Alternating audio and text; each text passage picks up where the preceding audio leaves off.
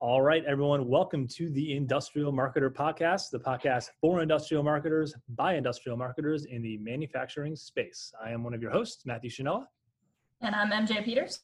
And MJ, I'm super excited about our guest today because he is someone who I've worked with the American Welding Society on the marketing advisory committee, and he works for one of like the really great brands in the welding and cutting industry.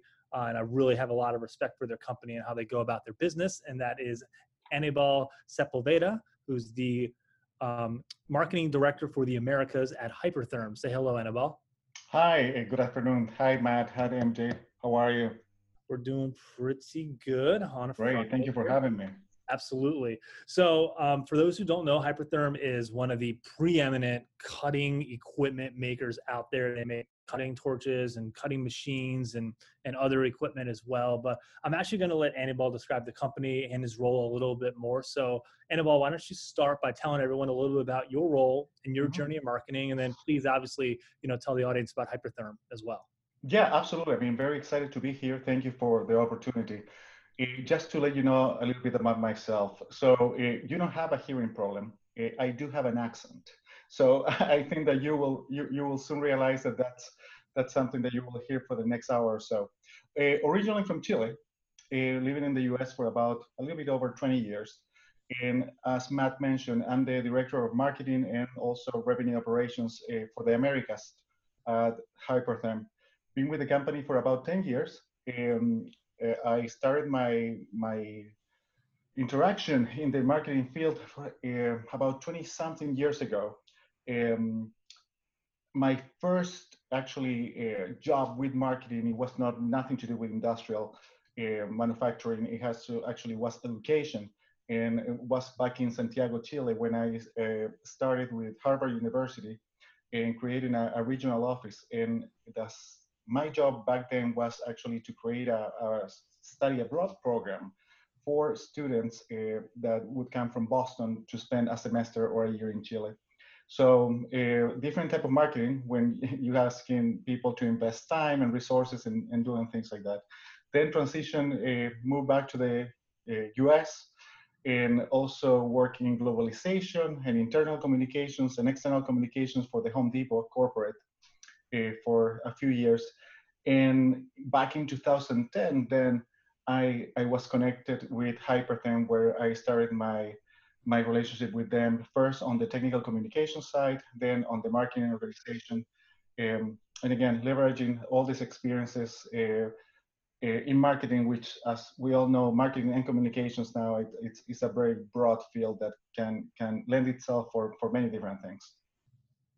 All right. So we brought you on because we wanted to talk about a topic that we actually got a request about from one of our listeners, which was product launches. And I kind of singled you guys out because I think in an industry that really struggles with great brand, I think Hypertherm has great brand. And I think you guys really do your product launches very well from what I've seen from the outside. So I wanted to kind of bring you on to unpack a little bit about how you guys do that for the listeners, and they can maybe get some nuggets to take home with them to their own jobs. So I wanted to start by asking you about, in your opinion, what is most important about a product launch for a company? That's a very good question. Simple question, but also very important. So I think that the key is that anything that you launch, right? Anything that you bring to the market, it needs to be something at the very basic level, a product or a service that is actually needed. Let's say that. Let's not overpopulate the market with things that are maybe are not meeting any particular needs, and hopefully exceed the expectation of your marketing, right? Something, a product or a service that solves the problems or improve the quality of life of your customers, etc. And so, and also, I see the exercise of bringing a product to market. It needs to be a reflection. In the case of Hypertherm, we are considered a premium brand especially in the plasma cutting industry, because we see very, very closely a connection between the good work and dedication that our engineering teams are doing at the product team level, we need to reflect that on the marketing activities, and especially as it relates to the commercialization process. That is not only launching a product. I mean, I guess that's the first step when you catapult something out, but then it becomes in the life cycle of the products and services that you're offering. So yeah, that's my take on that. So you mentioned two different things there. First, the product has to be needed, and second, it has to align with your brand so that customers understand why it is that your company is launching that particular product. So let's start with products that are needed. I think a lot of companies fall into this trap. Can you tell us about how you learned that particular lesson in your career? Yeah, that's a very good question, MJ. So in terms of the marketing approach, maybe I should explain that at Hypertherm, we are divided between, we make the difference between business teams or business units and then regional teams. I'm part of a regional team, right? Which happens to be based out of Hanover, where is also the headquarters of Hypertherm, where the business teams live, right? So we have, I'm head of marketing for the Americas region, but we also have an European office and also an Asia office. Why am I telling you this? Because the regions are the ones closest to the customer. So we are usually providing information back to the business teams, and the business teams themselves have product marketing teams that they take this information, they do the research, they tag along with engineering, they do VOCs, they trying to understand what are the problems, right? And based on that feedback, then you develop a product that is gonna solve that particular problem. So that's the approach that we take. And what about when it comes to your product aligning with your brand? What happens to the product's performance in the market when it's not really aligned with the other products in the portfolio and what the brand stands for in the mind of the customer? Well, I mean, again, I mean, being considered, or we know that we are a premium brand, the quality of your product needs to be top notch. And I think that the market and your customers should not and are not forgiven when you're not providing them exactly what they expect. There is a lot of time spent on R&D. There is a lot of time spent on again, I mean, understanding the actual need that needs to be met by your product or service in order to create that consistency and also to make sure that your brand is not impacted by a faulty again device, by a faulty approach to the market. People, I mean, and we're all customers, right? So I mean, and we're pretty smart. So people know when you tell them that you're going to give them something fantastic, and if you under deliver, that's very, very easy detectable by everybody. So at Hypertherm, that's something that we don't play with. Yeah, you mentioned in your answer about how you guys kind of feedback loop back to your product marketing team, and they use voice of customer as well, going with engineering and visiting customers. And that sounds like a very robust process to me compared to some things that I've seen other companies do for product development. I wanted to segue that to ask you, when you see product launches from other companies, do you typically get a sense of whether it's done well or not? And what are some of the indicators that give you that sense? So yeah, absolutely. I mean, we're looking. I guess that's something that we do on daily basis. I mean, you look at what you're doing, not all the. I mean, but also you're looking at what your competitors are doing, how they're launching products. I think that, I mean, there are some players in the market that do a fantastic job, and I'm talking about not only about our industry but beyond our industry. So.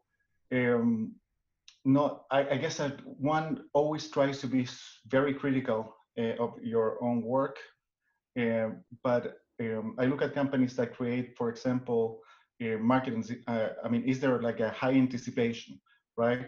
Is the product going to be available at the moment of launch?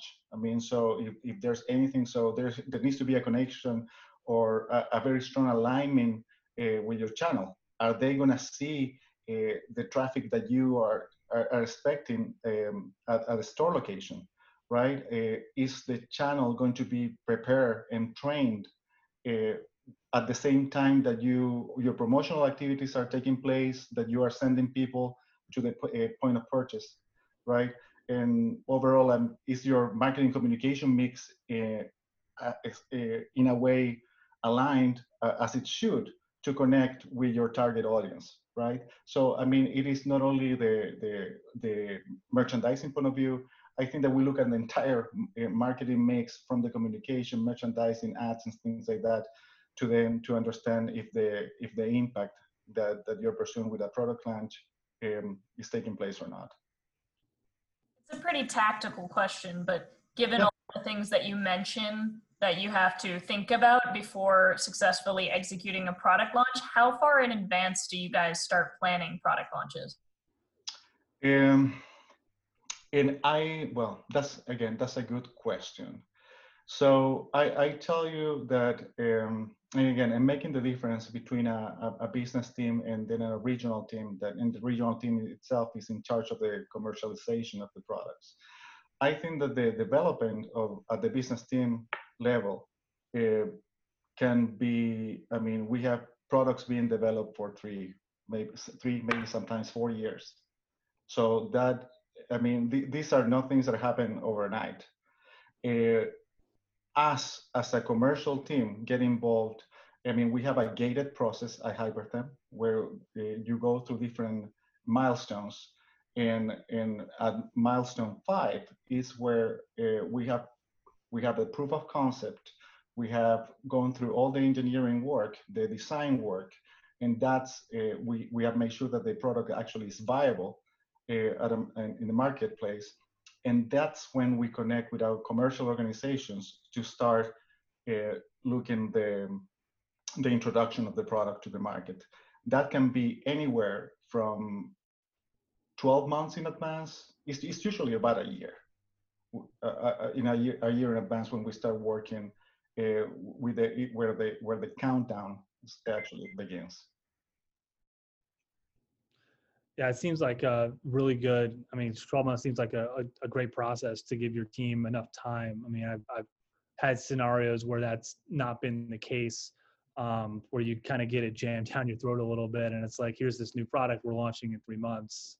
And you're right. having to rush to get it out. And that usually sets your marketing team up, and your sales team for that matter, for failure. Because like, there's so many things that go into a product launch. I mean, besides just the marketing side of it, it's training your customer service, it's training your sales team, it's giving your sales team information. There's also your distributor network. They need to also be notified. They need to have collateral. They need to have part numbers. They need to know how to order it, right? Yeah. So there's so much that goes into a well-coordinated product launch. So, you know, giving your team and having that product launch life cycle, giving that thing time to be done correctly is, to me, just a really critical piece, and was definitely well taken on your end. And, you know, for that, I actually want to go a little more nuts and bolts in that product launch development cycle. So you talk a little bit about the factors of launching a new product. So I want to know, like, where does new product development begin, and how early? I know it's about 12 months out, but how early does marketing get involved? Does it get involved even when the product ideation is coming into play? And what is your role typically in that? Yeah, so no, again, a very good question. So yes, from the very beginning, especially when it comes to being part of the product marketing teams at Hypertherm, you're gonna see from the ideation phase, that's where all the research takes place, the VOCs take place, understanding the market, the need, etc. You're building your business case. So once that those elements are covered, actually it is like a relay race between the business teams, units, and also commercial organizations like the regional team. So as I mentioned before, we get involved as soon as all the milestone process related to the product development phase has been cleared, and we have something viable to introduce to the market.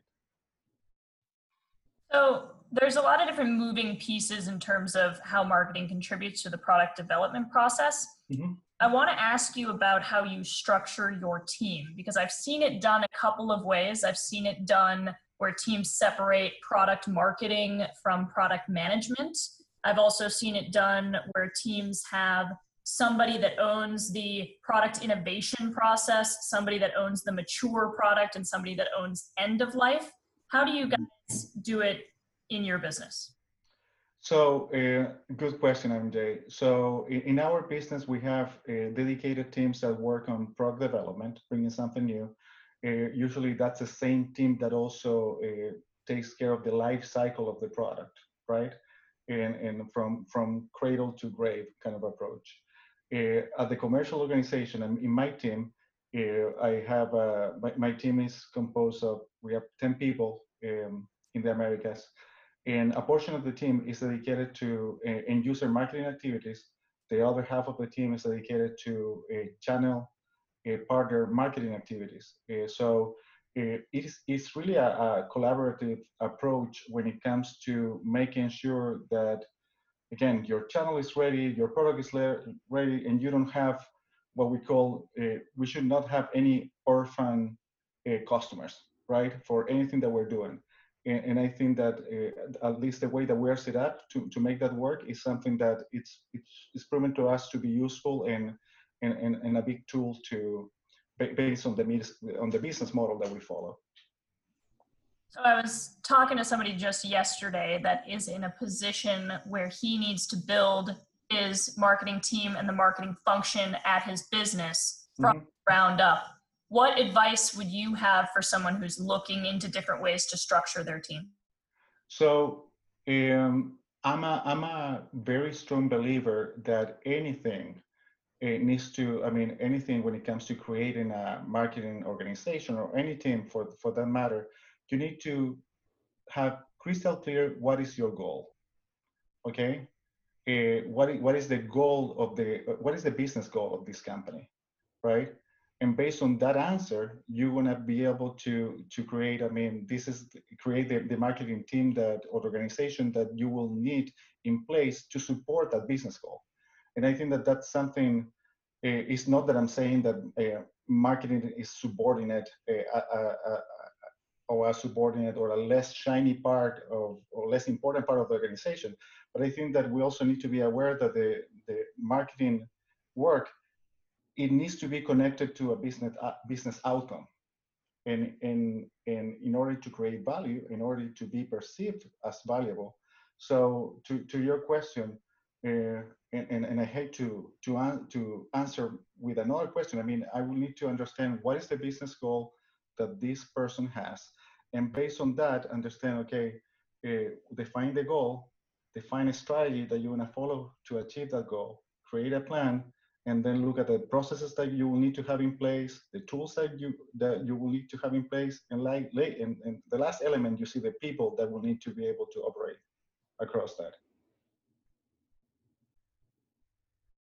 Yeah, so from what you were describing on how you guys structure, I found that really interesting. You have an end user focused component of your company, and then a channel partner focused component of your company, which I think is, I have seen various industrial companies. It sounds unique to me from how I know we structure it here. What sort of brought you to have that approach? It's really like the classic push-pull method, right? Where you just have dedicated people to go one way and then others to go another. How's that been effective, and what's the result of having an approach like that for your business been? Yeah, so the organization has with these two arms, right? So left arm, channel partner, right arm, end user. It is new to us. We've had that organization, that structure about 6 years. Before that, it was just one unified marketing team who would work on different activities, let them for. Nothing wrong with that approach. The challenge with that is that the structure was not enabling you to be more specific with these two different audiences. We know that even if you don't have a direct, or you're not selling direct as a manufacturer, the end users, the customers, want to have a relationship with the manufacturer, right? That's why even if you don't have an e-commerce, you have social media presence, and you participate in forums, and you have webinars, and you have all this information in your website, because you want, again, that connection with the end user, right? In order to, and also it's an extremely powerful brand opportunity for you to be able to connect with your end users across all those different channels, right? And at the same time, in our case, we don't sell direct. So we have a very strong distribution network when it comes to our PowerMax line, and that's our handheld plasma business. And also in a different distribution network for with our OEMs for our mechanized, heavy mechanized product. But those, I mean, the network or the channel partner network is key, is essential.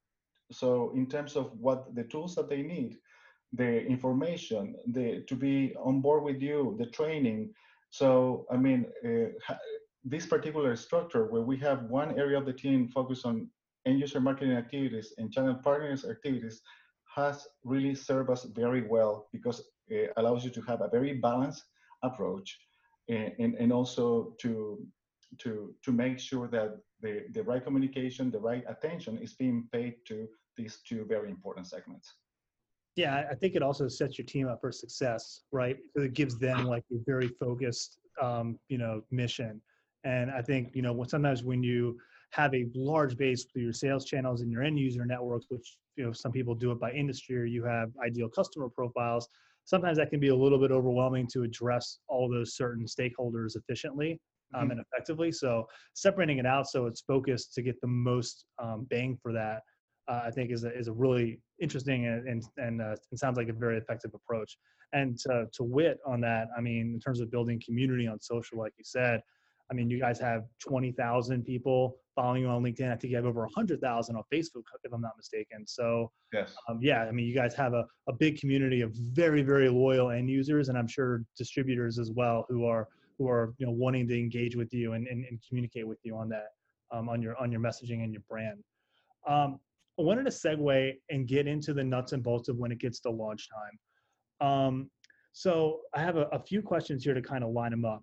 So I'll start though with when the product's ready, you're 12 months out, like you said before, what are the strategy considerations that you guys are making in terms of how you want to approach the product launch?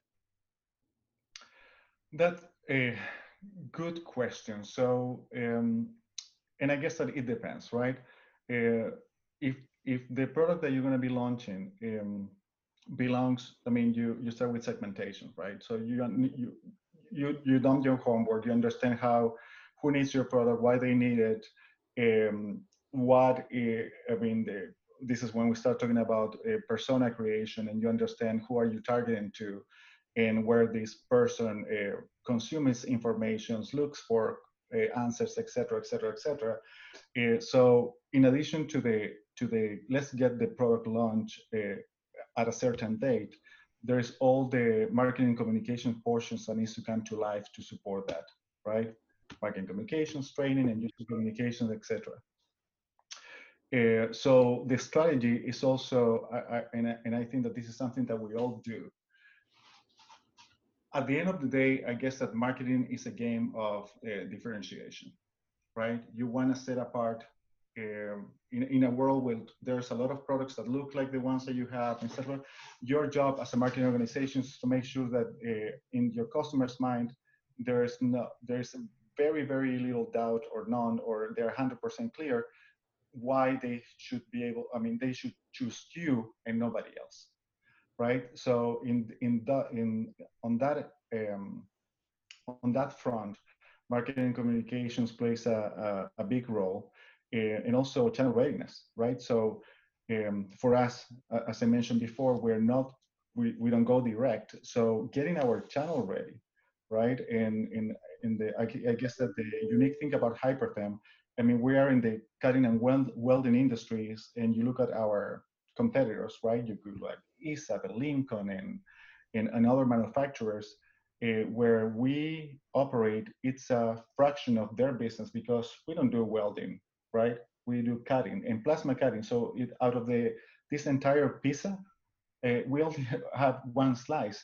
So, and what I mean by that is that we need to be extra careful because, I mean, making sure that the product is successful at a technical level and also at the customer from the customer point of view, it is key to us. So manufacturing, marketing, communications, training, channel readiness are all these elements that come to play to when we're developing the strategy of launching a product.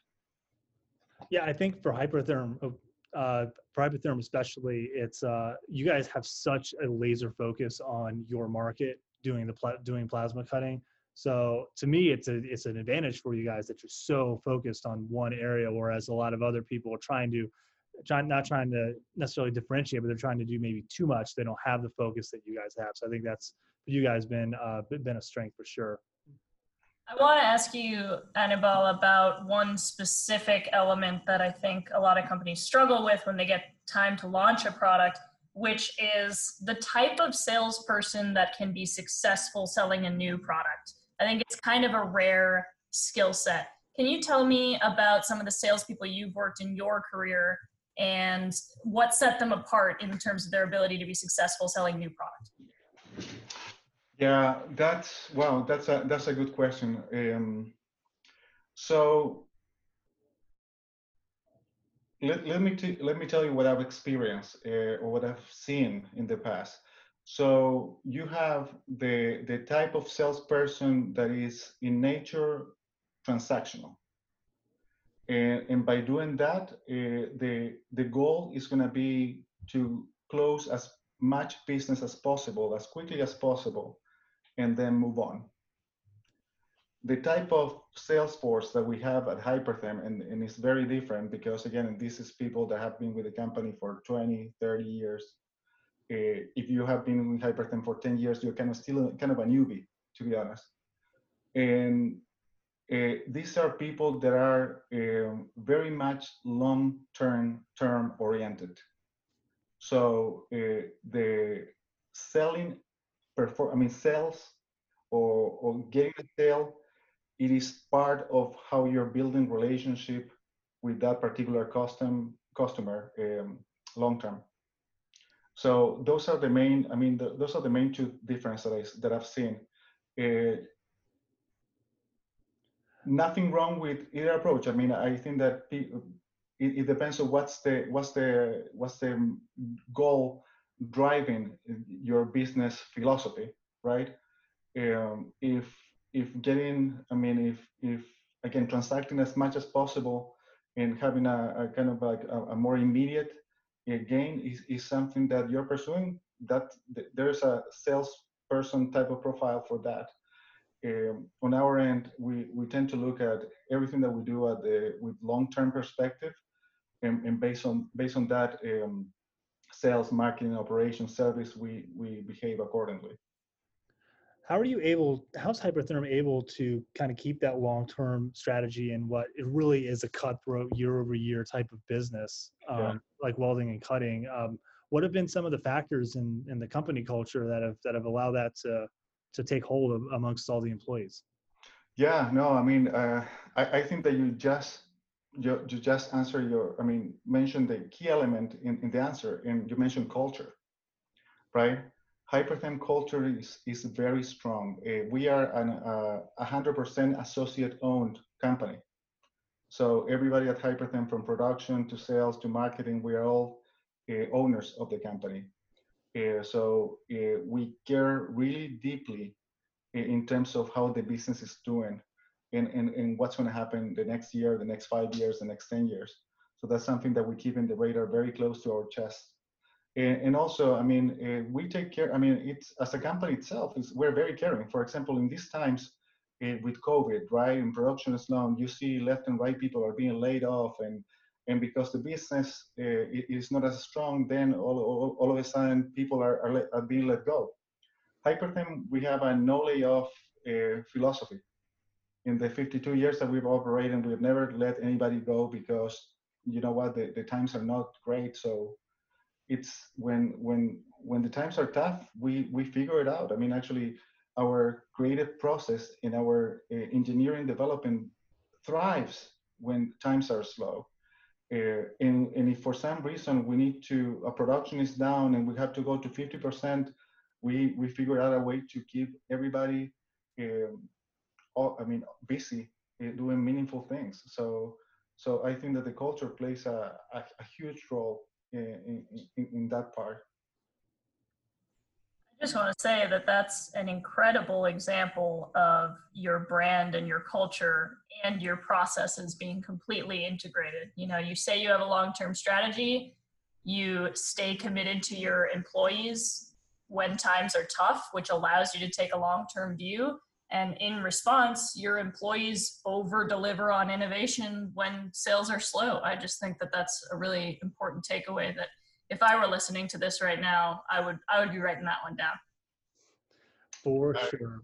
I Yeah. completely agree with that. Yes. Yeah, not a lot of, you don't see a lot of employee-owned companies in manufacturing, especially ones the size of Hypertherm. So that's really, and I knew going in you guys were employee-owned. I was really hoping you would touch on that. So really happy that you did. I wanted to pivot back to the product launch section of this, and I wanted to ask you kind of a broad question and just sort of see how you'll tackle it. What constitutes a successful product launch to you? If you get that product and you're taking it to market, what is success like to you? So something also part of the lingo. What's going to be our DOS whenever we do something? Definition of success. I mean, if we look back, even before launching anything, we put ourselves in a situation. If we need now, we look back, how we're going to be defining success. So that's something that we also said. I mean, through many different metrics, very early in the process. But if you are having a hard time to fulfill orders due to the high demand, if your customers are pleased with the product and service that you're delivering to them, if your partners are happy and engaged and excited and the traffic that you promised to their stores is taking place, I think that those are pretty good indicators. I mean, to let you know if a product launch has been successful, right? So everything went internally, everything went as it should, and then most importantly, at a customer level, at the point of purchase, everything is going in a way that your sales are ramping up, and again, product is available, message is on point and on target. So those are a few elements that we use to consider or to measure when in order to determine if a launch has been successful or not. All right, I want to segue that into getting a little bit more in the nitty gritty on that. So I want to ask you to describe a product launch that Hypertherm did, how you launched it, and why you considered it successful. So that can be the most recent example, maybe, or maybe like a flagship product you guys launched a few years ago that like really did well in the market. Yeah, no, absolutely. So especially so we have a heavy industrial set of products, and we have a light industrial set of products that is handheld, etc. And we have one of our systems is called the PowerMax 45. And that system was king for about 15, maybe 20 years, right? Super reliable, things like that. So, but it got to a point that we needed to renew the product and relaunch the next iteration of that particular product. So it's like somebody takes your most beloved toy from your kid, and now you have to figure out how to give them something equally, if not more impressive than that, right? So the challenge was set. So the same way, I mean, there was a lot of research, development, voice of the customers to understand what was that next iteration. And it took us, I believe, I would say even a little bit longer than 1 year to make sure that all the different, I mean, this was the first launch, for example, that in addition to the regular tactics, right? The product readiness and manufacturing and communications, we were also incorporating the social media component to this. So we created, I remember this it was 6 weeks or 30-day countdown to the product launch with social media teasers and cool kind of contests and people getting them and riling them excited. And actually that had a fantastic effect because people, I mean, we created all these different contests, and again, end users and customers wanted to know more about the product. At the same time, we're using, at the same time, the channels, the channel partners were being trained and getting ready, and products was being delivered. So I think that that particular launch, it was, I don't know. I mean, I think that the product launch, I resemble what happens in like in a when you go to the symphony, and you look at the director, and everything falls in place because all instruments are playing at the same tempo, and things are going the way they should. I think that when you have all your, again, manufacturing process down, your marketing plan is in place, your customers activities are also in play, and your channel is activated, that all came to life with the 45.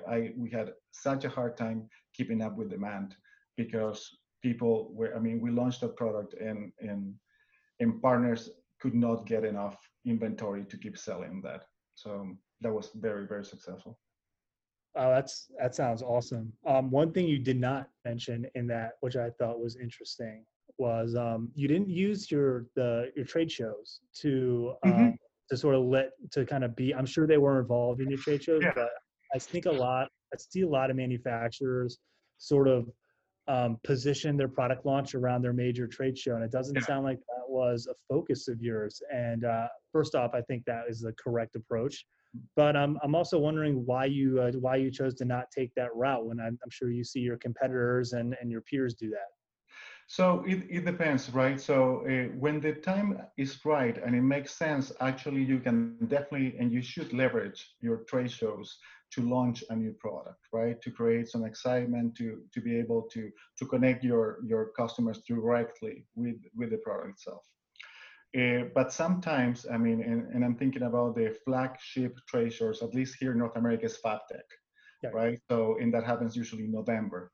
But if your product is ready to go in March, and you know that you have something fantastic, that I mean, waiting 6 months to bring it to the market when the time is right is a consideration that you can make. So if you have, I mean, trade shows are part of the marketing mix. Probably they're not ever gonna away. Even now with COVID activities, we are seeing virtual trade shows. That's something that again, depending on the product, depending on the audience, you should be able to leverage. But then again, that's going to be at the discretion of the company and how you want to manage that. So since we're talking about successful launches, I want to ask you about measuring the success of a launch, because I've seen this happen in a lot of manufacturing companies before, where you create your presentation to justify building the product, and you've got your sales plan, and it looks all nice, and it's going to grow each year. And then the numbers that actually come in do not match this sales plan at all. So how do you know when you're winning or when you're losing, and how long does it take to actually look back and say that was a successful launch or not a successful launch based on sales results? Okay, so couple of things. Your product launch considers a sales budget, right? And that sales budget is going to be 3 months after launch, 6 months after launch, 1 year after launch, whatever you want to do it. I think that something that we do, and actually now we are formally incorporating this in our regular practice, is policy deployment. And by policy deployment, what I mean by that is actually that you look at the processes that need to be in place, including commercial processes and marketing processes, to guide you through that budget, right? So if we say, you know what, in the first 6 months, we need to be able to see 300 units of X out of the door every single month, and we are getting 150 in the first month, that policy deployment process triggers countermeasures that need to be activated. And there, again, once that you find the root cause, I mean, you go through a root cause analysis to get you to that place to be able to revert that particular number and get you back in place. We are very process oriented at Hypertherm. Very, again, it's in our inception is from engineering. So even at the commercial process, or especially the commercial process, when sales are not being delivered the way that we said they were supposed to, countermeasures are in place very, very quickly to correct that. Tell me what some of those countermeasures can look like. Is it simply just reducing budget towards the launch, or is it maybe putting budget somewhere else? Tell me what some of those countermeasures can look like. No, I mean, you first of all, you need to understand the disconnect, right? So, I mean, is the product not being, other environmental elements that are not allowing you to connect with your segments the way that you expect it, right? Is the economy down, right? Why is the product not moving? Are there any elements of your DVP that all of a sudden you did not consider at all? Is that are the competitors coming back with you with a more aggressive counter offer of a similar product? Is there? I mean, there are so many things that, I mean, is your marketing effort? I mean, has it been too shy, right? I mean, so when in marketing we talk about the funnel. So if you had, in order to have, you were thinking about hitting 1 million points of touch or touch points with your prospect at the very top of the funnel on a monthly basis, and that doesn't happen. Why not? So I think that the countermeasure, it's very specific to the metric or to the activity that you want to improve. So probably I'm not answering you with a very specific example, but I guess that the countermeasure is always going to needs to be connected with what you're trying to improve. No, I totally agree with that. And you talked about going back to a root cause analysis. Sometimes that can go all the way back to the front end and back to that voice of customer research. And was that maybe vetted properly, or was enough of it done? So yeah, I mean, you can go all the way back to the beginning to figure that out and to help produce countermeasures. But it sounds like a really robust process that you guys have. So I'm guessing you haven't had too many instances where you've had to like completely retool on the fly. It seems like typically on the market with a good plan. No, fortunately, that's something that we don't see very often at all. Yeah. So I wanted to end this podcast with one takeaway that you want the audience to have from the show, based on all your years of experience and obviously success running and launching new products, and not just, and you say the Americas, and I know you mean South America and North America, which is really an enormous market when you think about it in reality. Just a takeaway for the audience regarding product launches to have from the show. And I mean, there's a ton of takeaways for the audience, but I'm wondering if there's maybe one thing you'd want to stress for them. I think that when you're launching a product, a service to the market, make sure that you have done your homework. Make sure that there has been true collaboration, cross-team collaborations, from service to tech service, to customer service, to marketing, to sales, to development, to manufacturing, to everything in between. I mentioned this before, but at the end of the day, to me, marketing is a game of differentiation, and always think about the way you would want a product or service to be introduced to you or presented to you, and then incorporate that in the professional activities that you're doing. So that's my 2 cents there. All right. Anibal Sepulveda, Marketing Director for the Americas for Hypertherm. Anibal, thank you so much for your time. Tell the audience how they can get in touch with you if they like to just bounce ideas off you for product launches or anything else about you or Hypertherm. Yeah, absolutely. I mean, my email address, I mean, we can post that on your site. So that's firstname.sepulveda@hypertherm.com. So yeah, looking forward to connect with any peers, industry, helping each other. Absolutely. All right. Thank you for that so much. You can subscribe to the Industrial Marketer podcast on all the major podcast platforms, including Apple, Spotify, and Google. Please be sure to leave a review if you do subscribe. Also, please join our LinkedIn group, The Industrial Marketer, which MJ and I both admin, hoping to build a small but mighty community of industrial marketers, sales, and product professionals. And for that, this is The Industrial Marketer, and I am Matt. And I'm MJ. And thank you guys so much for listening. Have a great rest of your day.